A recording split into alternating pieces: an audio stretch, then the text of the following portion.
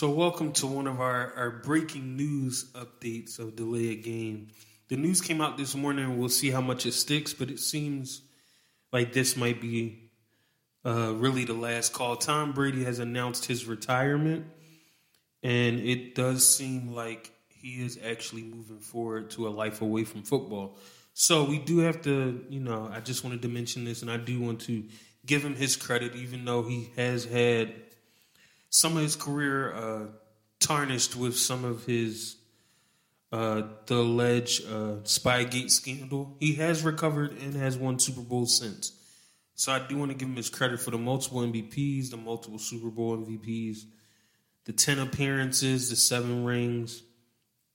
And more importantly, he's done something that I think most people didn't think was possible, and that was play at a high level at his age. I mean, we can say he did not have the best season last year, but he was also in his mid-40s. He had already played years after most people would consider their career over. He's won a Super Bowl in a year of his life that most people would have been well into retirement or possibly in the Hall of Fame. So I think to play at such a high level for so long, he deserves credit and he deserves respect for that, his dedication to his craft. So I hope that the last year, even though I'm not a Brady fan at all, that, we can at least give him his credit for some of the things he's done in his career. And I will say, the last thing I will say is I will never forgive Tom Brady for what he did in 2005.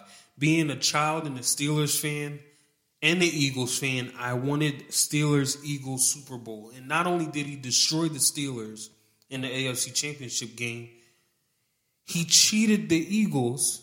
He cheated Donovan McNabb. He cheated Andy Reid. He cheated Terrell Owens and robbed the city of a Super Bowl years before we were eventually able to win one.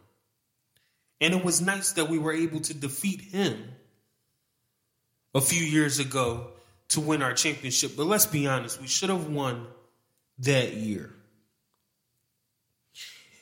And I disliked Tom Brady and the Patriots for a long time, but it all stems from that season. That year where he robbed the Philadelphia Eagles and my fine city of a Super Bowl. So yes, this is his day of retirement, but I wanted to make it clear that even though I respect some of the things he's done in his career, including the later part of his career, that early part, I will not forgive him for. But on a serious note, I just wanted to bring you an update on the news. Like I said, continue to tune in. The next Delay a Game episode will be on Tuesday at 2 p.m. So if you do have access to any streaming platform from Spotify, Pandora, Stitcher, Apple, Samsung, you name it, Amazon, you can find it. Just search Delay a Game and it should come right up. So make sure you check out the full episode. The full episode just posted yesterday. So make sure you go by your streaming sites and check it out. Thanks.